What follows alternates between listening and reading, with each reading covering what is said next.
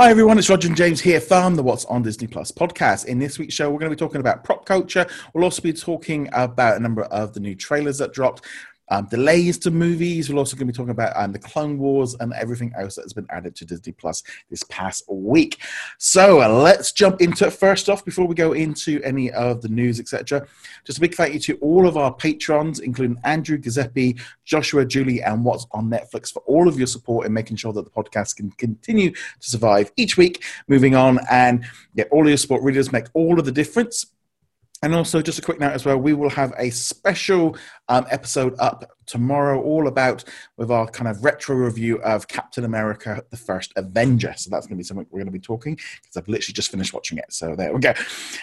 So let's move on to the news of the week, really. And kind of this week's a little bit different because I have managed to see 3 episodes of Prop Culture, which come out next week. So I have put up my written reviews on the website, and obviously, James hasn't seen them, so I'm going to let him ask me some questions, and then I'm going to try and answer them first off. So, so let's jump into it, James, shall we? Well, the first question, just so we've got a baseline here, the 3 episodes you saw, what were the focuses? What were the shows or movies that they were talking about? Okay, so the first episode was Mary Poppins, the second episode was Tron, and the third episode was Nightmare Before Christmas. Okay. And about how long are each of the episodes? They're about 34 to 35 minutes apiece. Oh, that's actually much longer than I was expecting. Yeah. Okay, so we got the basic ones out of the way.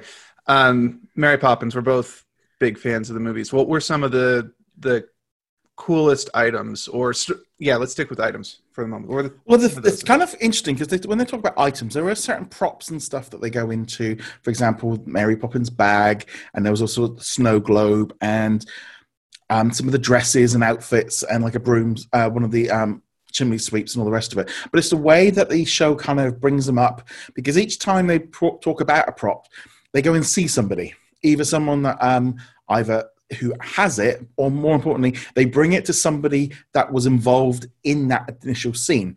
So they take it to one of the choreographers for the chimney sweep, or they take it. They took like the dress of the young girl. They took it to the actress that played the young girl. And when they found like the snow globe, they ended up taking them to Walt's office in Burbank, and they had was it Richard M. Sherman, and also the guy that played him in Saving Mr. Banks. And so they kind of incorporated a lot of other people into the prop. So it wasn't necessarily just like, oh, here's a prop, this is all about it. They kind of had these people give their thoughts and sort of reminisce about the time and give you extra bits about the filming and things like that. It was a lot more sort of in depth, and they were flying around all over the place, different locations. So the Mary Poppins one had a lot more, because of the age of the movie, it was much more physical props and just stories, and it was a very interesting way of doing it. So on the same idea, you mentioned that these were older. Nightmare Before Christmas, that's much more recent, but it's also claymation. So was that more like the little models, or? Yeah, see, with the Nightmare Before Christmas episode, it was much more, because there was so much more props, but also everyone had the things in much more better condition. They were all much more aware of it. Some of them were breaking down a little bit, but generally they've been restoring them. They even met with Danny Elfman, who did all the singing and also made all the songs, and he was showing him bits. But also the presenter, Dan, he's also got a large collection of Nightmare Before Christmas bits and pieces.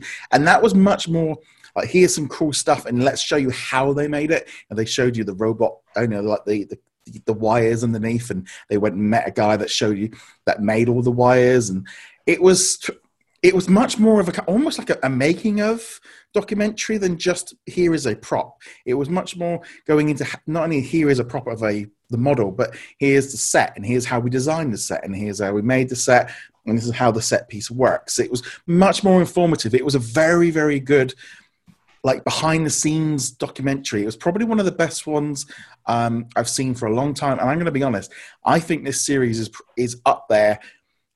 Not necessarily the Imagineering story, but it is just below that in terms of the quality, the way it's shot.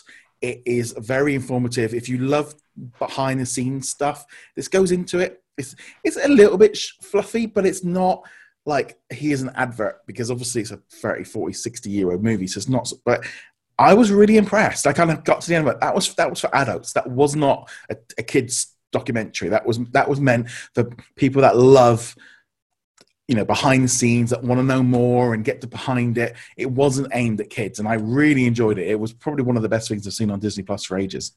So it also sounds like they're not taking a specific format, because with the Mary Poppins one, you were talking about how they went back and talked to people involved with the casting, and that sounds a little behind the scenes, but it more sounds anecdotal, whereas the Nightmare Before Christmas sounds more of a this is how we made it. So they kind of went and sort of spoke with the guy, the designers, and brought them and took them and showed them what they'd been working on, and they're like, oh, I haven't seen this since I made it, and this is how it worked. And it was, they were explaining how they did it, while obviously with the actual piece of item as well. So there was definitely a difference between the 3 episodes and how it was, the format was slightly different, I think, and it'll be interesting to see where it goes with the other 5 episodes of the season, because there's going to be 8 altogether, and they're all going to be dropping on the 1st of May. They aren't doing this stretching out week to week. They're dropping all of it at one go.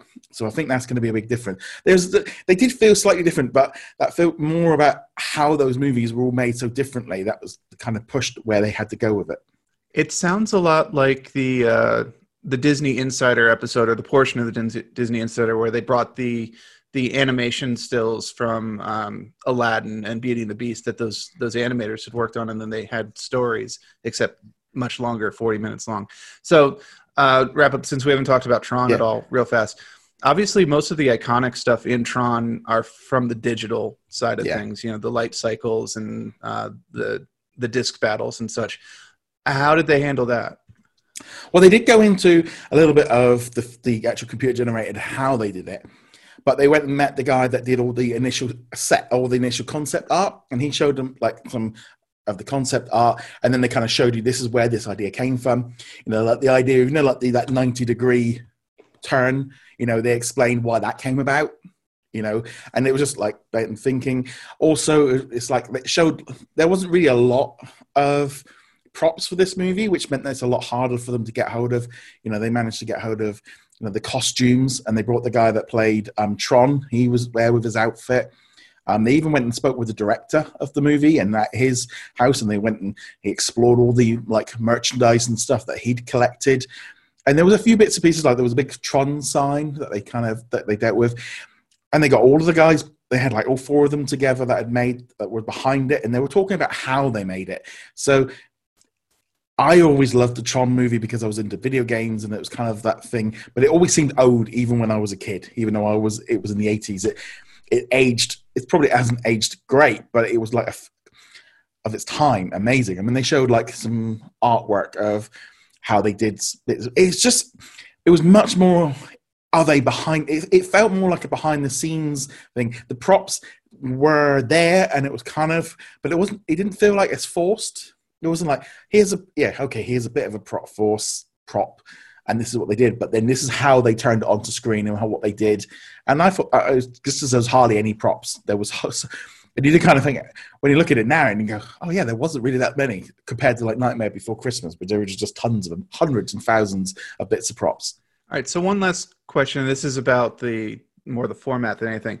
Just to confirm for people, there's no like underlying thread between the stories. You can go, ooh, I really loved Tron. I'm just going to go straight into the Tron episode, or I can go to the Pirates of the Caribbean episode and watch that. If that's they are all completely independent. There is no cross thread. There's nothing going on. Literally got the intro at the beginning where he introduces it, and that's the same intro for all of them.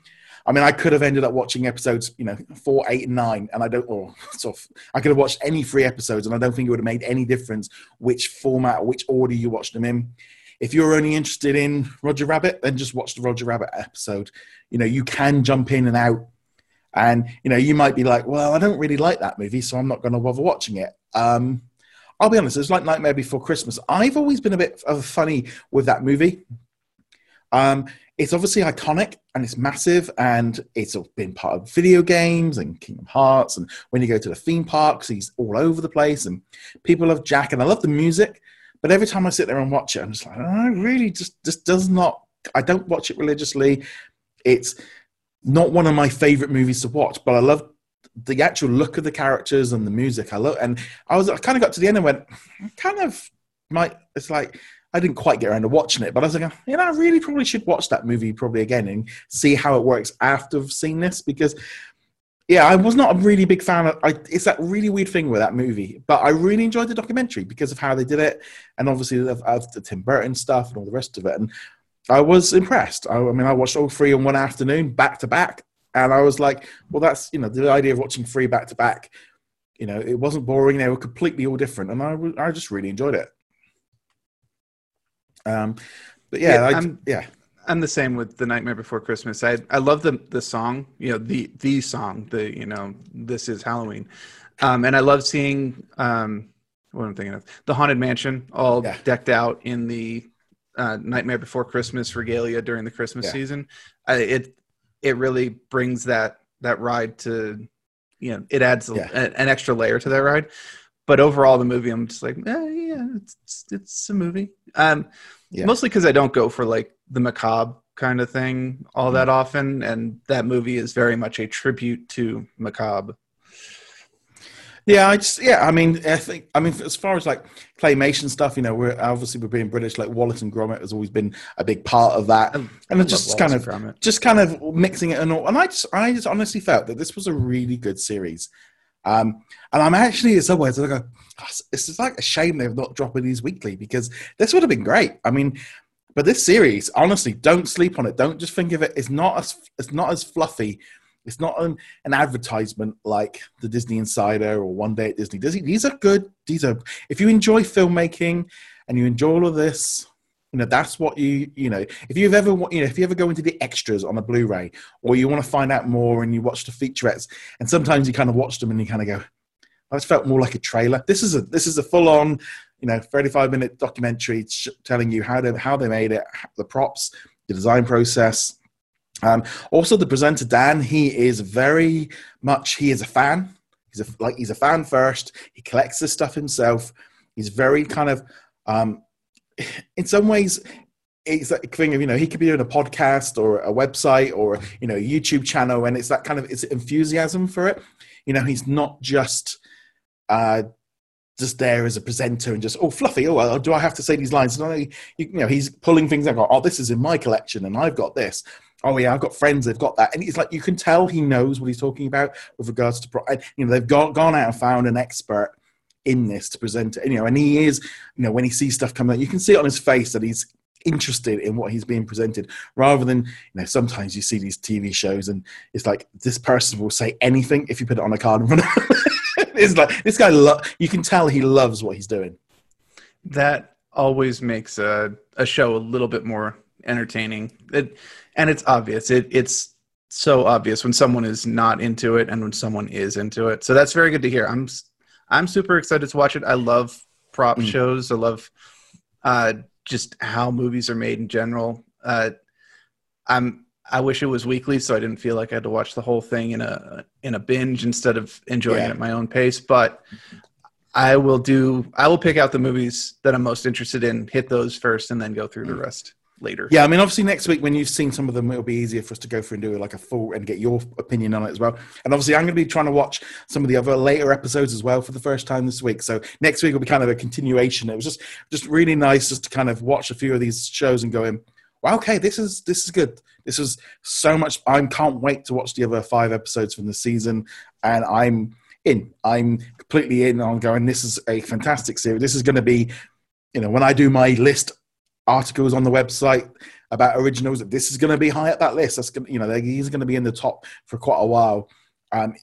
You just looking at how this series goes, like they've took the time, and and even just how they edit it and stuff. I was like, when they shoot it, you'll see it when you watch it, and you're like, they'll do the overhead shots of the cities with the names, and they're like, okay, they've actually spent some money on this. This looks good, and yeah, I really can't recommend this enough. When it hits on Friday, get on there, watch an episode. You don't have to watch them in order. If you're interested in one particular movie, just jump in and watch that one. I can't wait to watch the Muppets and the Roger Rabbit ones. And like I said, I haven't seen these 3 first episodes. I'm sold. It was always that kind of thing of like, okay, at the minute between this and Clone Wars, I'm kind of enjoying this. This is getting some good stuff. It's like after sort of it was getting a little bit ropey. Like, oh, can we? It's like I would like to get above a 3 on my like rating scale. It's just like no, I enjoyed that. That was good. But yeah. I will admit, when I saw the reviews pop up on what's on, I was like, oh, did it drop early? I need to go watch these right now. And I was like, oh no, it's not on yet. I was like, okay, right, wow. I was like, yeah, it's like that was like, it's definitely good to see them, and yeah, can't recommend them enough, really. So now let's move on to some of the news from this past week. So first off, we did get a new trailer for the Disney Gallery The Mandalorian series, which is also going to be dropping on May the 4th, the first episode, with new episodes dropping each Friday. Pretty cool. Again, this is going to be more behind-the-scenes stuff of The Mandalorian. And yeah, what did you think of that trailer? I thought the trailer was fine. It looks more like a roundtable discussion more than an exploration of it. Although they did show things like the giant 360 video wall that they used for on quote unquote on location shooting. Showed some of the props. Showed them working the Baby Yoda doll and so forth. Yeah. So that's interesting. I'm definitely looking forward to it. I'll be checking it out on May the 4th. Absolutely. But, I mean, it's just a trailer. We'll wait to see what the format ends up being. It was, I think that the round table format is going to be able to allow this to extend a little bit. It's going to allow a little bit more. It's almost that kind of podcasty kind of thing where they're able to be sort of shooting across the table. And they've got some big names involved in this. And it was like, okay, that's going to give them a little bit more freedom to talk. They're having a conversation. Because, I mean, there's a version like this on the WWE network where they have they all 3 guys sitting at a table and they all, banter. And I'm looking at this going, okay, actually, I think this format will allow this to be a little bit more flexible, a little bit more interesting. Again, I'm thinking with the once a week, I think that's probably the best because 8 episodes all at once, suddenly they're going, oh, crikey, that could be, I mean, we don't know how long those episodes are, but, a 3 to 5 hour behind the scenes documentary on an 8 episode series might be a little bit excessive. At least with prop culture, it's half an hour on a 2-hour movie, and they got a little. But yeah, I'm. It's one of those kind of weird ones. I'm looking forward to watching it, and I'm glad it's going to be weekly because we're going to see how it goes when that one drops. I would like to see some of the roundtables mix up who is at them because it looked like from the trailer there's a round table with the directors, there's a round table with some of the key actors, there's a round table with maybe the writers. I'd like to see directors and actors maybe at the same table because they bring different perspectives and it's interesting to hear them bounce off each other where a director might say, oh, we decided to shoot this shot because we needed to see Baby Yoda walking around or something like that, and the actor will go, oh, I didn't realize that was why we did it that way. Yeah, I think it's good. I mean, I'm going to be honest. This is kind of thing really for me. It's like it's with Pedro Pascal. I didn't know who he was until The Mandalorian, and I'm going to be honest. The Mandalorian, he might not have even been on set other than that one scene. It was a bit long, and I watched the Kingsman Golden Circle movie for the first time yesterday. We rented it because it was like weird. He's doing. Have you seen that movie? Yeah, I've seen it. I know. Yeah. And he's doing all these things. I'm thinking, oh, so that's actually who he is because I mean, just generally it's like he did all these. And it's like he's in the Mandalorian. I'm going, well, he didn't really do a huge amount in the Mandalorian. It's difficult to see. So I'm looking forward to seeing where that comes in and sort of hearing the directors and stuff and just the idea really. But yeah, as we said, it's a bit of a strange series. This one. I mean, I'm glad they've waited until the European launched. It could kind of stretch it out a little bit. But moving on from that one there, we also got a new trailer for the, what was it? I can't even, it was a dog show. I can't even, I've completely drawn a blank on it. They have so many dog shows, which I'm not complaining. I love dog shows, dogs, cats. Oh, pets it's A Dog's Life for Bill Farmer. I'd completely just had a bold moment there where, so they released a new 30-second trailer. Again, it's just a nice kind of fluffy trailer, about 30 seconds. I thought that one looks okay. I wouldn't say I'm super excited about this series. I'm going to give it a go when it comes out, but it's kind of, I'm going in with not really low expectations, but I'm not really kind of going, yay. It's like, okay. But I'm happy to see what it's all about. I just need cute dogs, cute cats, cute pets of any kind, I'm fine. It doesn't matter. It doesn't need to be a deep show. We don't need interviews with the dogs explaining, how great it was to be working with this director. No, I just want cute dogs playing, and maybe you get a couple voiceover narration bits that are funny or entertaining. Yeah. Okay, so moving on from there, just a quick note as well. Apparently work is now underway on this third season of The Mandalorian. Hardly really a big surprise, but the concept artwork is going on. They are Jon Favreau is currently writing the script for the third season, and obviously the other guys are all working on it's probably that situation where they're all at home. They've got time to work on sorting out the deals, the contracts, everything that can be done away from the set and stuff. So it's good to know that the third season is currently underway. But obviously the second season is going through all probably editing and directing and all those kind of bits and pieces right now. But a lot of that can be done kind of remotely, really. But yeah, Mandalorian season 3. This could be years away because we've still got the Cassian Andor show and the Obi-Wan Kenobi show. There's also apparently another new show being created by the producer behind the Russian Doll series. We don't yet know much about that one other than it's a female protagonist, which could maybe be that Ahsoka Tano spin-off, or it could be something completely separate. We don't yet know. But I'm thinking Mandalorian season 3 could be 2-3 years out if we've got all these other series dropping. It depends how quickly they can turn it around. It does, and some of that's going to depend on the state of the world, obviously. Yeah. I think they want to turn it around fast. I think they want The Mandalorian to be, if not annual, semi-annual, maybe an 18-month turnaround kind of thing.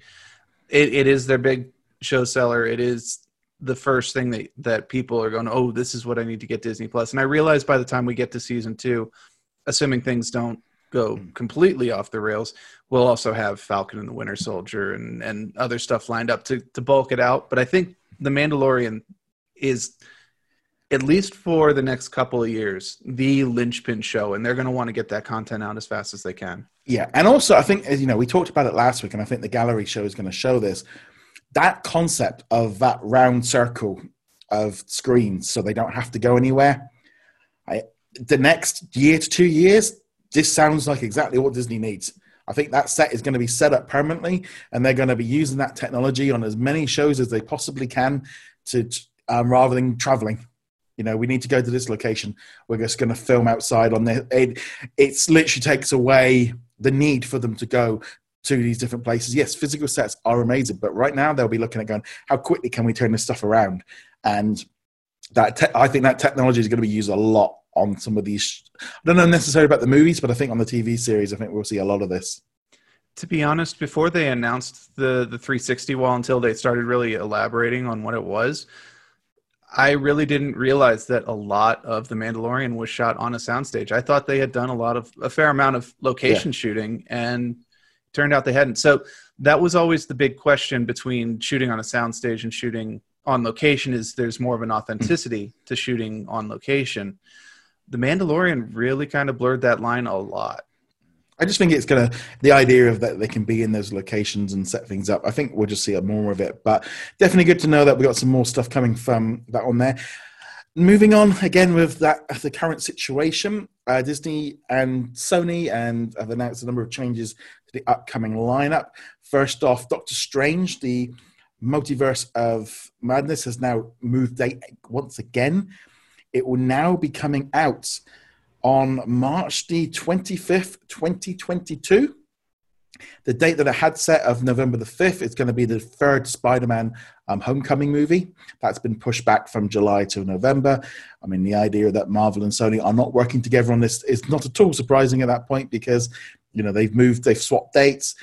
What that also has done is it's now moved the Spider-Man Into the Spider-Verse movie, has also pushed back from April 2022 to October 2022.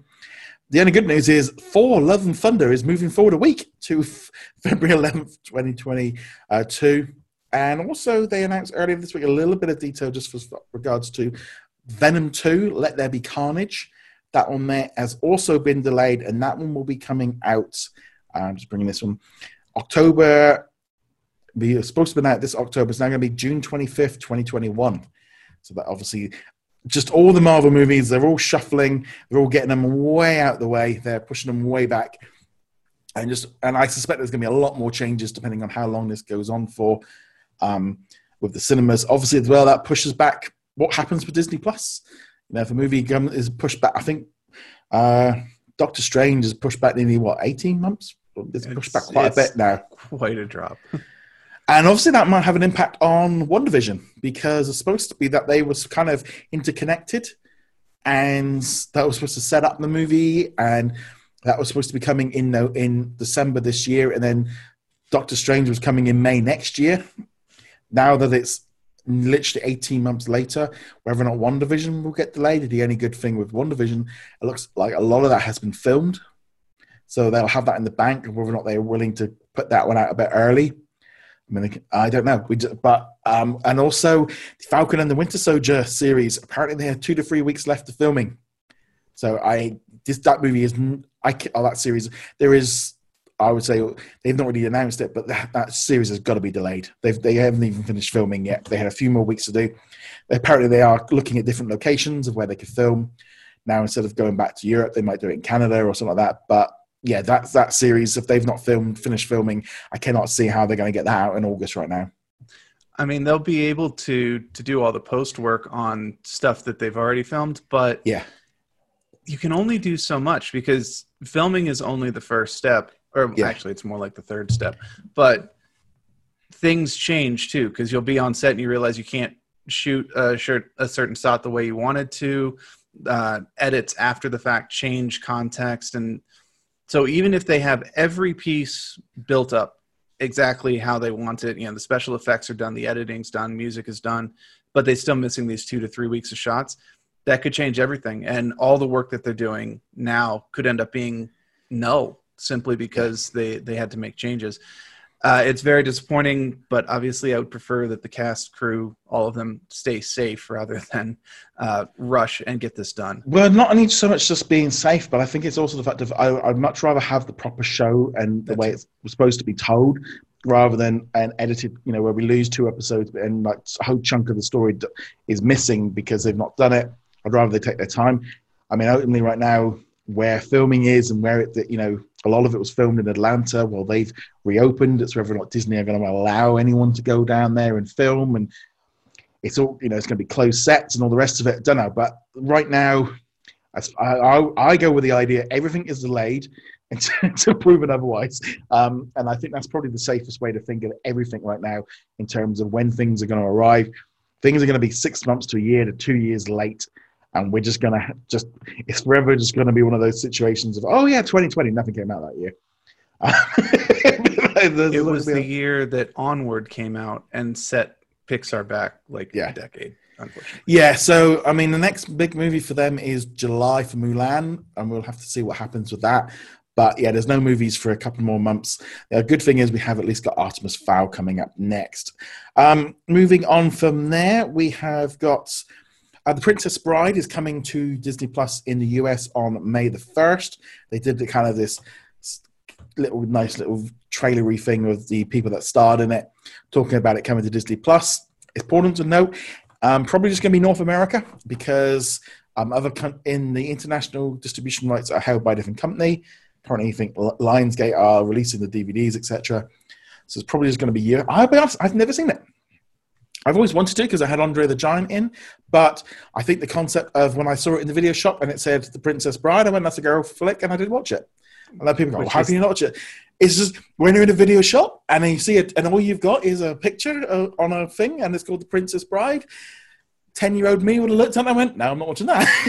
So you won't get this maybe, but you are the real life Fred Savage from The Princess Bride, because that is actually the plot where you'll get it in the first couple minutes, but it's the Fred Savage is homesick and his grandfather's like, I'm going to read you this book. It's The Princess Bride, and Fred Savage is like, oh, that's a girl book. I bet it's got kissing in it and stuff. That is the entire point of the movie. It'll be interesting to see because I think a lot of people, myself included, have a lot of nostalgia for the movie because we grew up with it. I'd be interested in a fresh 2020 perspective on this movie because I don't know if I can look at it objectively anymore. I've seen it so much.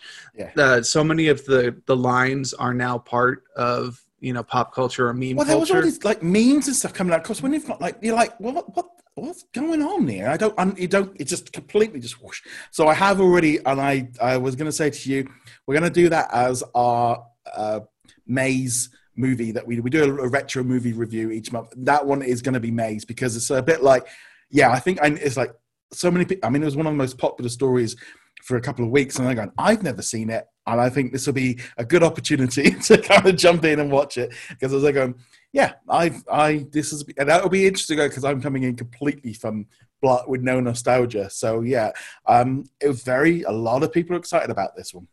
I have to include myself in that. I did see it not that long ago before this announcement, obviously.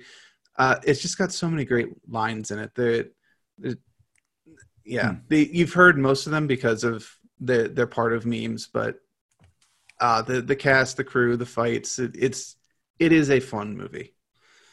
Yeah, so that one's good. So also this week we've had a lot of new content drop onto Disney Plus, but there's also been some stuff that didn't drop onto Disney Plus. It's been a little bit messy.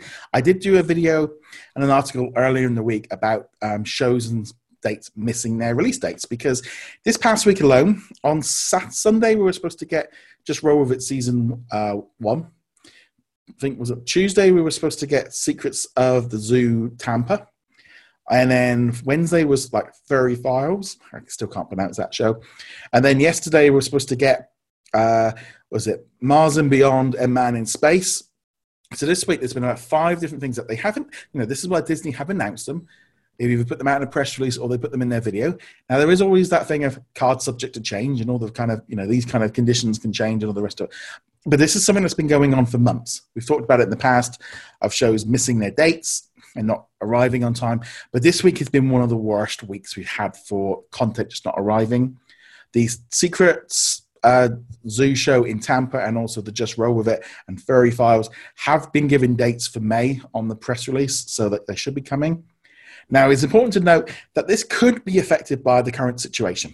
There's no doubt about getting around that this could be a legitimate reason that something has not been done because someone's either not at work or they can't do it from a home, and that is a legitimate reason. But also at the same time, it's important that we bring this stuff up and hold Disney people, and go, look, okay, something's wrong going on. It has been going on for months, even before, because this happened way back in February and March, and also January, where things have just not shown up. But if it was just this week only and all of that happened, I would literally just rip the whole lot off to the current situation, and that would have been. I'd have been like, yeah, give him a break. But it's been 4 months, and it keeps happening monthly. It's like, but it's a really iffy one at the minute. It's the same old nugget. We need to have communication from Disney. Just a simple press release. Hey, we announced this to come out at the beginning of April.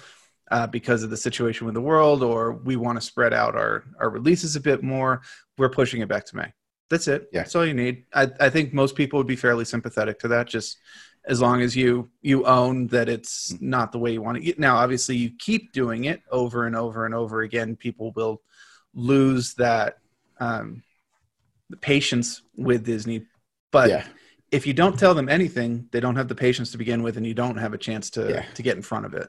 I mean, the thing is, some of these older ones and stuff, you can kind of look at it and go, okay, maybe the quality wasn't right, or there's a technical aspect. But you get to a certain point of like, it was happening a while ago because obviously like I make up the articles each day when everything goes up, and on Fridays I make a video. And now back in like November, December, I could make them in the day before and be like, well, I'll do it now at the same time, and I don't have to worry about it tomorrow, kind of thing. And just good.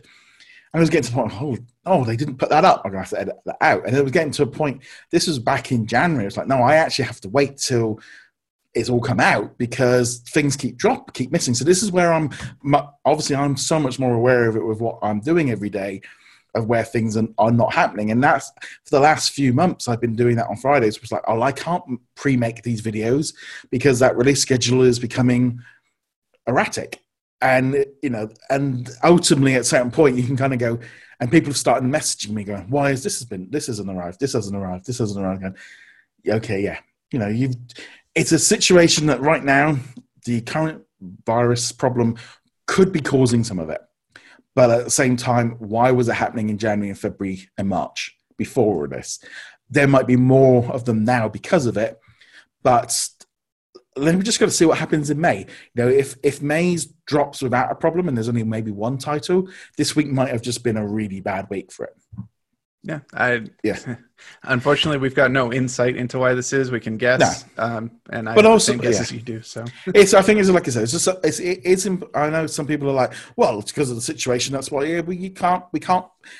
That ends up becoming you can't end up using that as a get out of free card for everything indefinitely. At a certain point, if you go, well, it was happening before then, but at the same time, you've got to give them a little bit of leeway. But I do think it's important sometimes to note when things aren't working properly, when things aren't happening.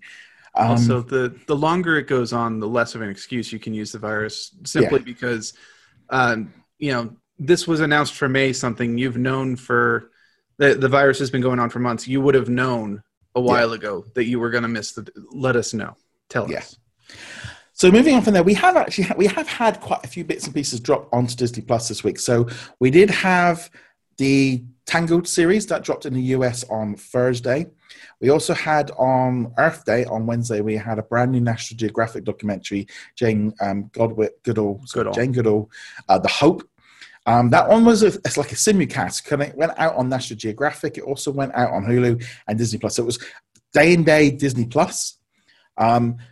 Again, I had an early version of it, so I was able to watch it a little bit beforehand. And kind of one of those things, I really had never really heard of her very much.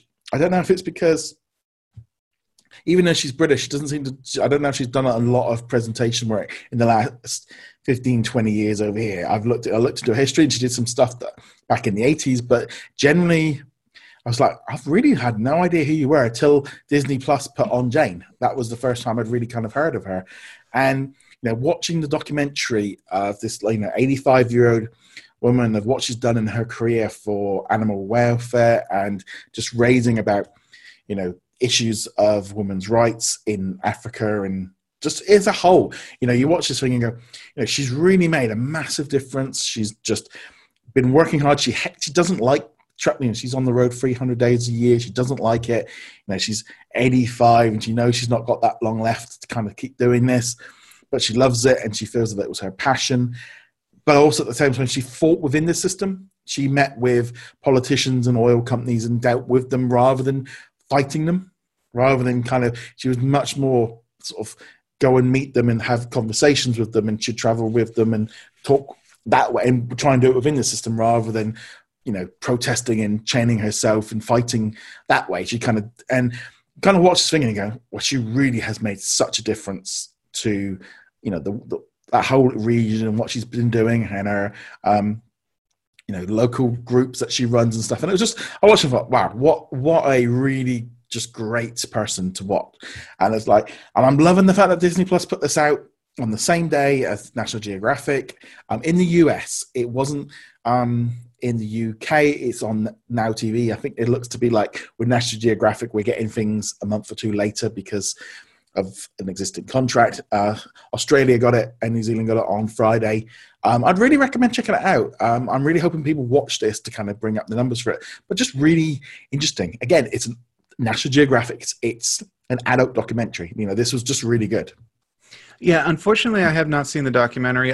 It was one of the ones I knew I wanted to sit down and watch and give the appropriate time to. I didn't want it as on like a second screen or something that was in the background.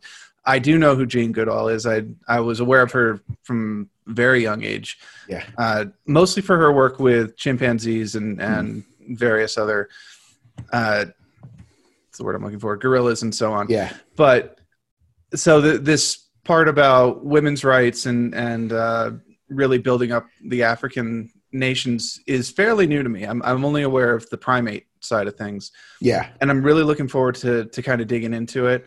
But it's interesting because Jane Goodall, she might be British, but I think she's pretty well known in the States. Yeah. I think most of the people I've talked to are like, oh, yeah, I know. Yeah. Mostly only just like on a surface level. Oh, she's the woman who works with apes. Yeah. But still, she's done a lot to bring awareness of those kind of issues around. She's been at it a lot longer, and I think a lot of people are actually surprised to find she's even still doing it. Honestly. I mean, because of her age stuff. But yeah, no, I'm really impressed with it, and I was like, wow. And I was like looking at more details on this kind of the thing, and I'm going, I'm like, oh, how have I missed this woman? I literally was just like, well, I watched animal documentaries all the time. I'm always watching all the big ones that happen over here. You know, if she, you know, it's like she's not appeared on any like, you know, our TV shows like This Morning or and I was just along those lines of like watching it going, how have I missed this? It was like when I go, and I'm going, it's not like I don't watch this. But it's interesting is that, you know, she's not like Steve Irwin was. Yeah, she wasn't about doing the documentary. She wasn't about raising awareness through public access television or crazy stunts or whatever. She just wanted to do her work. She go in, work with the primates, learn about them, form relationships with them in some cases, and then, as you said, work with the local governments, work with the local businesses and factories and stuff to raise awareness there. But she was never the kind of person, oh, it's Saturday morning, I got to see Ape Life with Jane Goodall or something. That she went purely academic, which is great. And then you've got the other people like Steve Irwin did going in and bringing broad awareness. Well, I mean, I'll be honest, it worked for me with Steve Irwin because I used to watch his shows every week. I used to love watching his TV shows. I even made, I think it was about 1,000-mile round trip off where my beaten track was when I was backpacking through Australia to go to Australia Zoo.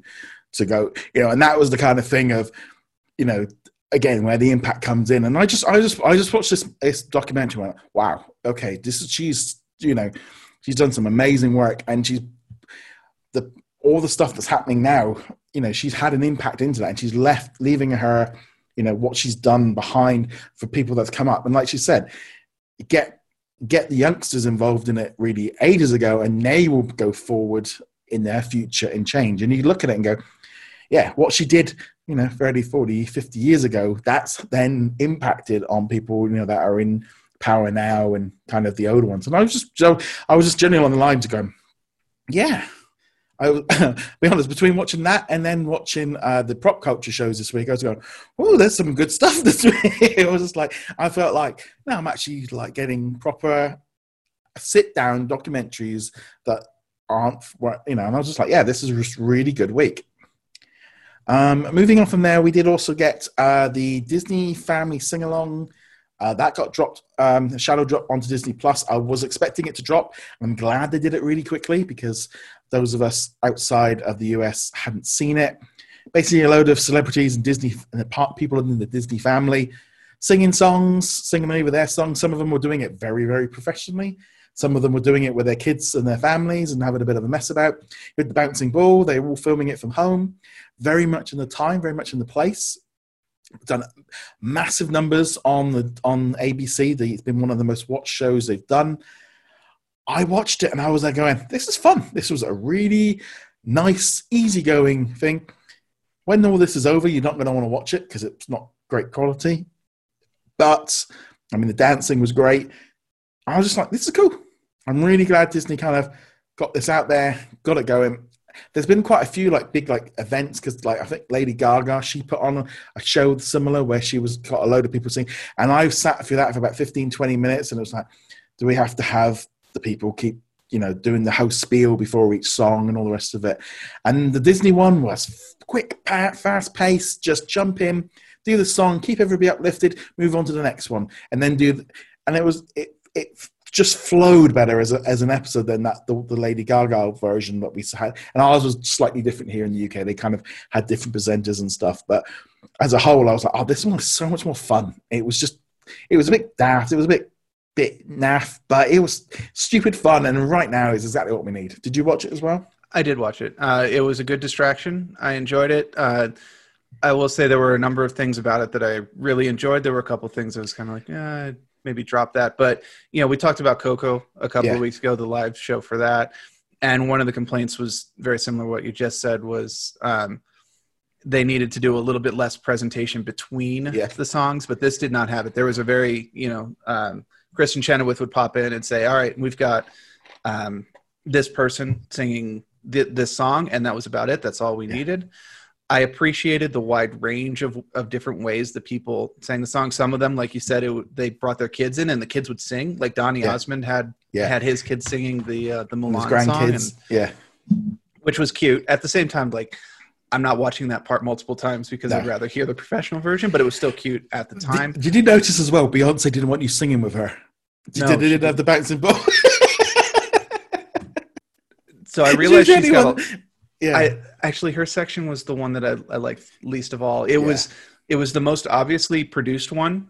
Because the sound quality was fantastic on that one. Whereas you've got like, those country stars singing, it's very obviously just being recorded on their phone with a microphone taped to it. And he's like reading this. He's reading. I don't know what the words are. I don't know what the words are. And Beyonce hers looked like, not her usual production value, but still it looked like it could have been a music video. And to be honest, I was sitting there going like, this is so out of touch with the rest of the songs in terms of quality and the way she's doing it. I'm like, this is kind of jarring, honestly.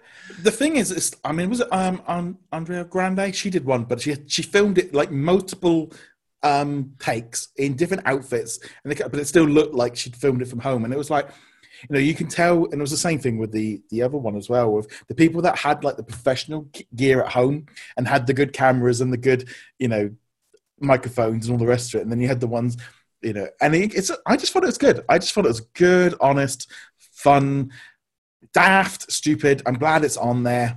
I mean, whether or not that gets removed once this whole issue is over with, I wouldn't be surprised because I don't think they'd want it around. But I thought, them dancing and doing all the things, it was like, this is cool. It's like just watching a long TikTok video. Honestly, it was. And even though I'm sitting here and I'm like, oh yeah, the Beyonce part wasn't that great, it was still fun. And I didn't feel the need to skip past that part. It felt out of touch with the other ones. The Ariana Grande one also did kind of, because it was, again, very produced. You could tell the difference between the people who, like you were saying, they got the professional, but you could tell the people who also went back and touched things up and fixed things up. Because then on the other side, I keep cutting you off here, but you've got Josh Gad and Luke Evans doing that was awesome. Gaston. That was great, but also you could tell from the sound quality that it was literally like, we're doing this. We've got slightly better microphones, but it's still untouched or mostly untouched. It's just them having a good time. I mean, Luke Evans, he was belting it. You could see the veins in his neck. And I was like, wow, I love that performance. I thought that was great. The other one was Moana. I can't think of her name. She was really good. She knew the words. She performed it enough. But, just her singing her own song, doing it the way I thought that was great. And they were bouncing through those songs. They weren't, there was a lot of songs in there in that amount of time. There were a lot of songs. And I also have to say, I really appreciated that even though for the most part, there were different people singing the songs. So you had Moana singing Moana, you had Donny Osmond singing Mulan and stuff. But for the most part, the songs were sung by people who did not traditionally sing them. But they stuck mostly to the style of them. Like the woman who sang the Frozen song, you could tell she had a different interpretation, but it was still in line with the version we know. Because there is one thing that irritates me so very much. Like you get the Disney every 5 or 6 years or so, they'll release new versions of the songs with modern pop artists, and they're just so different from what you grew up with. It's crazy jarring. Like if you've ridden the ferry from the Disney Kingdom, Magic Kingdom, instead of taking the monorail, they normally play these songs over and just like, no, I don't want to hear the super poppy version of Under the Sea. It's weird hearing it this way. So I appreciated that these songs, while different, you could still hear the original in them. Yeah, I just thought as a whole, very well done. I thought it was very nicely put together. And as a whole, it feels like it was a good week for Disney Plus, all of this stuff.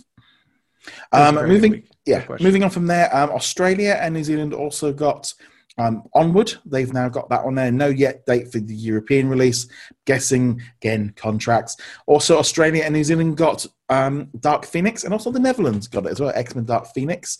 So that one is good. So most of Europe and most of Canada and most of Europe, the only place that hasn't got it, I think, is the US. They've got most of the X-Men movies, and they've got a lot more things like that, especially like the 20th Century Studio stuff. So they've had some good stuff.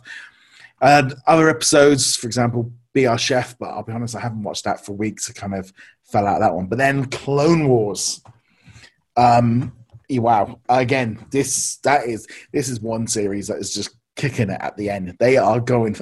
This is. I almost feel like, you know, people have been saying, well, they should take these 4 episodes and just made them into a movie. It's like they should have done it. It would have got so much more attention if they dropped that on May the 4th as just like one big epic finale in one shot. Because it ended and it could have just gone straight into the next one. I thought it was so good. The editing suggests that the plan is to release it as a single episode or a single movie at some point, and they're just releasing it in this format because it's what we're used to. They could even drop the whole thing on May the 4th, where you get the final episode and you also get the collected edition or whatever you want to call it. But either way, loved it. Another great episode. I wish we had had this level of quality from the beginning of season 7, but still, that opening with Ahsoka and Maul just having that really tense scene it set the tone, and it was great all the way through.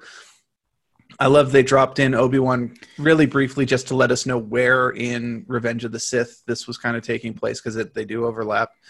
And I'm not going to talk about any of the other specifics because I think people should enjoy the episode. It is just so good. I mean, it's on another. We talk about another level from that, especially that mid-story arc with the sisters, which just now you look at it and go, "You're on a different." That feels like an entirely different series compared to what we're watching with these last 2 episodes. They are so good, and the music and the presentation. I mean, the fight scenes and stuff as well. I mean, the actor that played Darth Maul, he returned to do the motion capture for this stuff, and just the quality. I mean, all the marks on the costumes and stuff just looks incredible. And I'm just sat there here going, I cannot wait till next week, because not only did we get an episode on Friday, but then on May 4th, we're going to get another episode. But yeah, I just can't wait for this. This has been such a great finale. And if you've never watched the Clone Wars, you almost feel like just watch this arc. Don't worry about the other episodes. This is such a good story. It is. I mean, you'll lose certain amount of context. You maybe won't know like the minute details of what's driving Darth Maul or who Ahsoka Tano is, who the various clone troopers are, who the various Mandalorians are, but it doesn't matter. It just holds together really, really well. And there was a great attention to detail. There's that scene where Maul goes through something, but he's got his lightsaber on, and you can see the 2 cut marks out of the side. It's like, that's cool. And there's like little nods to Solo and the whole thing. It's just tying it all together in a nice little bow. Was I imagining, or I think I saw Draven as one of the holograms that Maul was talking to. I didn't know. I didn't spot it. I think I was looking to the left rather than the right or something. In that, like kind of like, who's that? Who's that? And that screen had gone. But it wasn't until I saw a picture later on. I went, oh, he wasn't it. They made a little note to the main villain from Solo, and it's just the way that Maul is of just like. You know what he's thinking, and you kind of you're siding with him because you're going, I know what's happening, and he's right. Help. They did some very good pieces to that, because there is a common trope in these kind of stories where the villains join me, we can do heck, it's in Empire Strikes Back, join me, we can take down the Emperor, etc. And you get that moment where like, actually, you may want to consider this. This might actually be a good idea. Yeah. But of course, it's not going to go that way. We know how the story ends. That's why it's very hard to do a prequel. We saw that with the Star Wars prequels. We've seen that with plenty of other movies that have done prequels. It's very hard to do a prequel properly.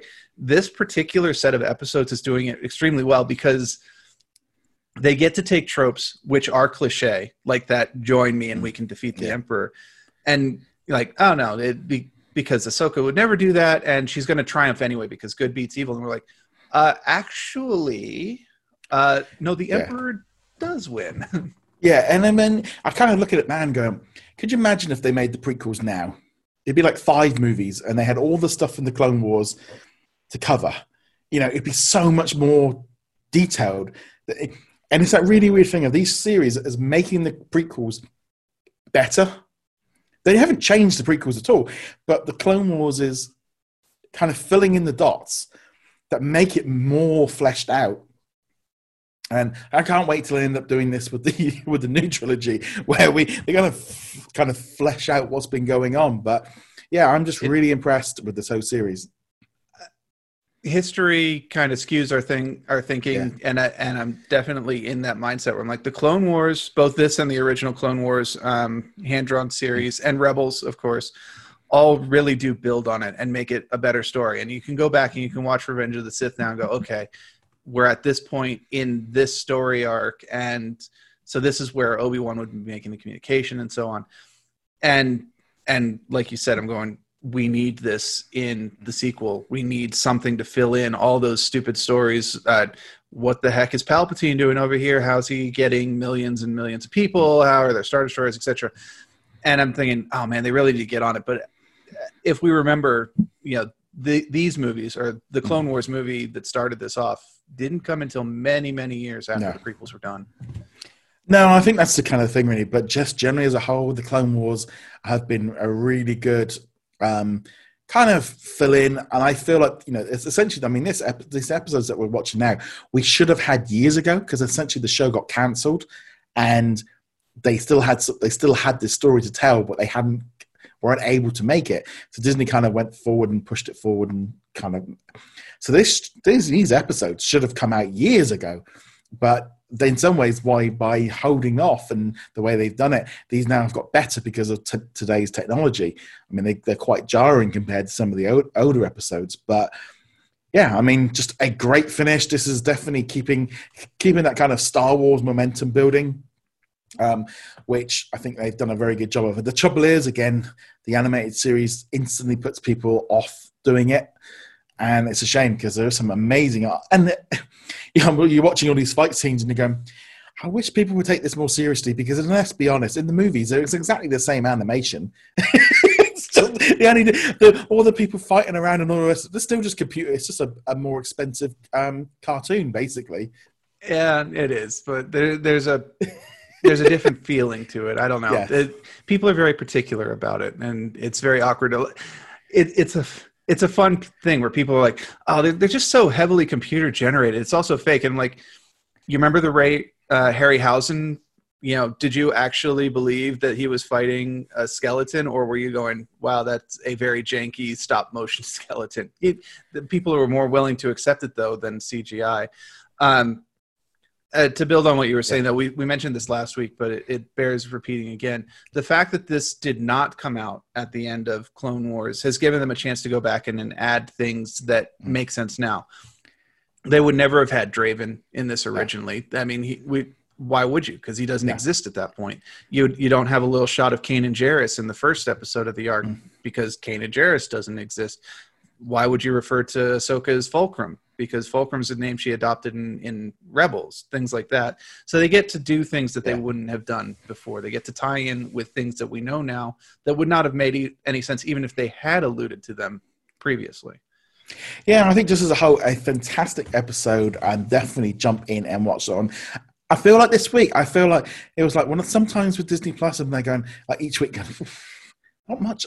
It's like this week, I feel like I really kind of felt like I've gotten my money's worth between obviously the upcoming Prop Culture episodes everyone else is going to get to see, the Jane Goodall documentary, the Clone Wars. Also, we'll be talking about First Avenger in another episode, and just watching a few movies and stuff this week. I really feel like I've had like the Stay at Home show. And I just think as a whole, it's been quite a good, solid week for Disney Plus this week, which is exactly what we all need. I agree completely, and I'm looking forward to next week for the next episode of Clone Wars, plus whatever else is dropping. And then, of course, the week after with May the 4th, when we get The Gallery, the final episode of Clone Wars. It's going to be bittersweet, but I have high hopes for that episode as well. Yes. So then, guys, thank you very much for joining us in this episode. If you haven't already done so, make sure you do hit that subscribe button on YouTube or on audio platforms as well. You can catch it on a number of different platforms, iTunes, Google, Stitcher, Spotify, etc. Make sure you go check us out over at whatsondisneyplus.com. You can join our Facebook group and find us on all the different social media to keep up with everything. And on that note, guys, thank you very much for joining us. We'll see you guys soon. Later.